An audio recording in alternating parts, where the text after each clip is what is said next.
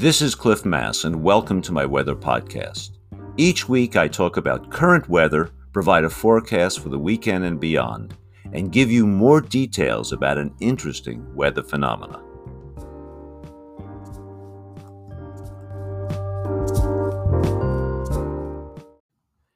It's Friday, December 18th, and let's talk about the forecast.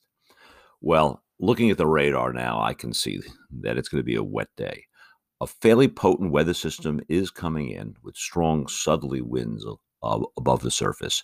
That's going to warm things up. Temperatures will hit 50, be pretty balmy today, with winds gusting as high as 25 miles per hour around the Sound, even higher in northwest Washington.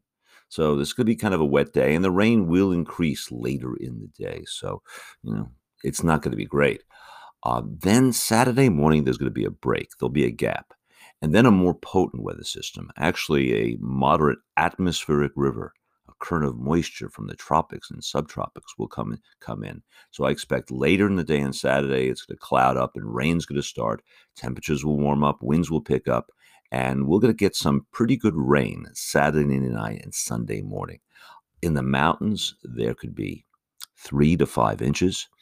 The freezing level will come way up, above 6,000 feet. So I'm afraid there'll be rain in the passes. Sorry, skiers. So it's going to be a wet, warm night, and it'll be blustery Saturday night into Sunday morning. Now, Sunday should be a break. I think it'll be generally dry. There'll be a few showers floating around. There could be a Puget Sound convergence zone in the North Sound, but I think in general, it should be partly cloudy Sunday afternoon, and temperatures will be around 50, pretty mild. And then another system comes in, a fairly potent one, a pretty good low pressure system will move just north of us. So I expect to have rain on Monday mornings, late Sunday night, Monday morning into Monday rain. Temperatures getting up to like in the lower 50s even, maybe even 52, 53. So another system. But then I have some good news. We're going to be through the systems at that point, and then a ridge of high pressure will build over the eastern Pacific. And so Tuesday, I think it'll be partly cloudy, maybe a 15% chance of rain. The temperatures will be a little bit lower, maybe upper 40s, but Tuesday won't be bad. I think Wednesday is also going to be pretty much dry, pretty low percentage chance of rain on Wednesday, maybe only 5% or something like that. Temperatures in the mid 40s. And I think we're going to get away with Thursday. I think the ridge will be in place enough on Thursday to give us a partly cloudy, basically dry day. Very late on Thursday, it'll cloud up and maybe some showers coming in. I expect showers on Friday, the 25th of December. So it's going to be a real mixed bag. This weekend, if you want to get out, I think Sunday will be the day that you'll be able to do things outside. And then midweek, and some people are off because of the holidays, I think midweek, Tuesday and Wednesday particularly, should be actually pretty decent. Anyway, enjoy the weekend as best you can and have a really good holiday season. Weather doesn't end with the forecast. Now let's talk about the special weather topic of the week. Well, today I'm going to turn my attention to weather on the other side of the United States, in the Northeast, where they had a really crippling snowstorm in some places, an amazing snowstorm. But it's a snowstorm that had huge contrasts. Some places had 30 inches and some had nothing, within only a few hundred miles. So I want to give you the inner baseball with this kind of storm. How do we get these heavy snow events along the Northeast coast? What's forecasting like for them? What have we learned about them?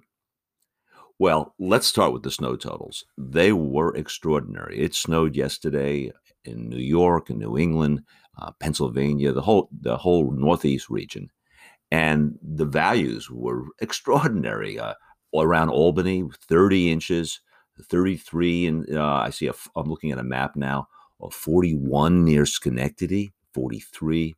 So really high amounts. There was this band of extremely high amounts. But you go 50 miles north and south, and it's much less. So it might have been 30 inches in Albany. But by the time you got to Yonkers, north of New York City, it was 11. Get to Long Island, 8 inches on the North Shore, but only 3 inches on the South Shore.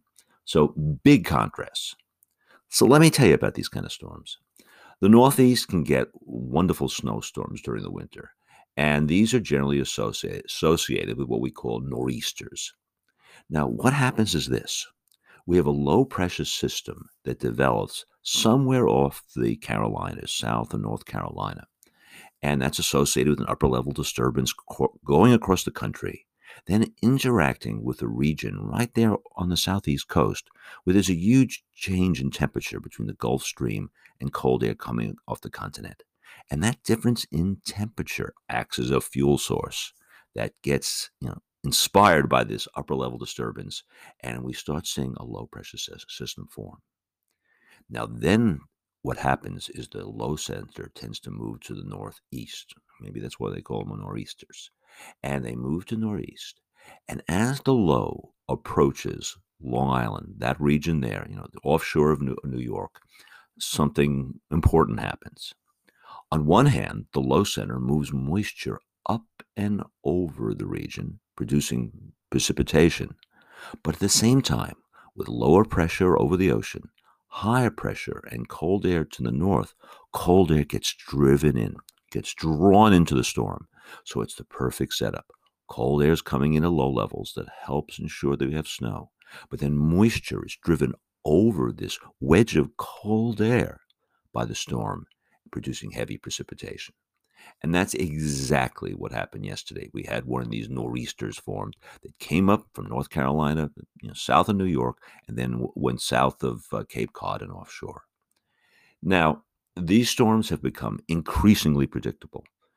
30 years ago, 40 years ago, our models couldn't do it, but now they can. We really can nail these storms a day or two out. At least we know generally there's going to be snow and have a good idea of the timing. So that's true. But there are real difficulties in forecasting this storm. For instance, near the coast, there can be large differences in temperature, and that was true by Long Island. The water is still relatively warm, and so that will tend to produce more rain and less snow.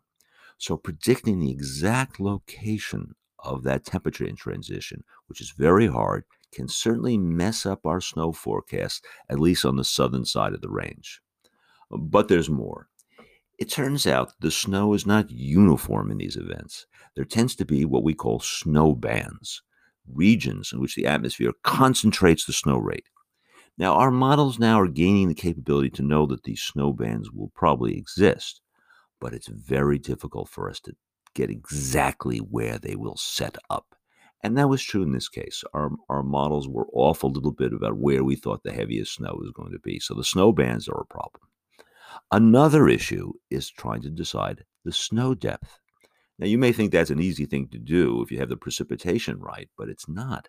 It's the depth of the snow is critically dependent upon temperature. If you have cold temperatures, then the snow tends to be light and fluffy. On the other hand, if the temperatures are warmer, getting close to freezing, then you tend to get this denser snow, which tends to crunch down more. And so the ratio of precipitation to snow depth can really vary. The standard that we use is 10 to 1. For every 1 inch of precipitation, of liquid water precipitation, you'll get 10 inches of snow. That's the standard. But if you have a warm situation where you're close to freezing, then you can have a ratio of 7 to 1. On the other hand, cold air, well, that can produce 15 to 1, 17 to 1, even 20 to 1. So that's a difficult thing to get right as well. So this was an extremely successful forecast, but we didn't get exactly the amount. We underpredicted the intensity. None of the models were going for 30 to 40 inches. We were topping out at 15, 20. So that was a little bit of a problem. And we also got the position a little bit wrong. Our models were going for a little bit too far south in terms of the snow band. Now, I expect these snow forecasts to improve. Our general skill of getting low centers and nor'easters is getting better. And as we telescope to higher and higher resolution, and we get the model physics, how we describe how precipitation forms better and better, I think we'll get these snow bands better, and I think we'll have more skill in getting the intensity. The National Weather Service has a new model, a new FV3 UFS model, and they've been testing the latest version of this, version 16, and it actually did much better than the operational version that we have going right now. So I'm very optimistic. Now, do we get nor'easters on the West Coast? Not too much. Our problem here is our water is warm, and for us to get snow, we need a completely different setup. For us to get snow, we need a low that's sort of, for here in Seattle, we need a low crossing around Astoria that pulls off cold air from the interior of British Columbia and then puts moisture above it. So it's quite a different situation. Well, I hope you enjoyed learning about snow. I don't see any snow in the lowlands here for at least a week or two, so we can relax about that. Thanks for listening. Thank you for listening to my podcast. Feel free to send me your questions or any topics you would like me to cover. This podcast will be available every Friday morning on my blog and major podcast platforms. If you would like to support this podcast, feel free to use the Patreon link on my blog. See you next time.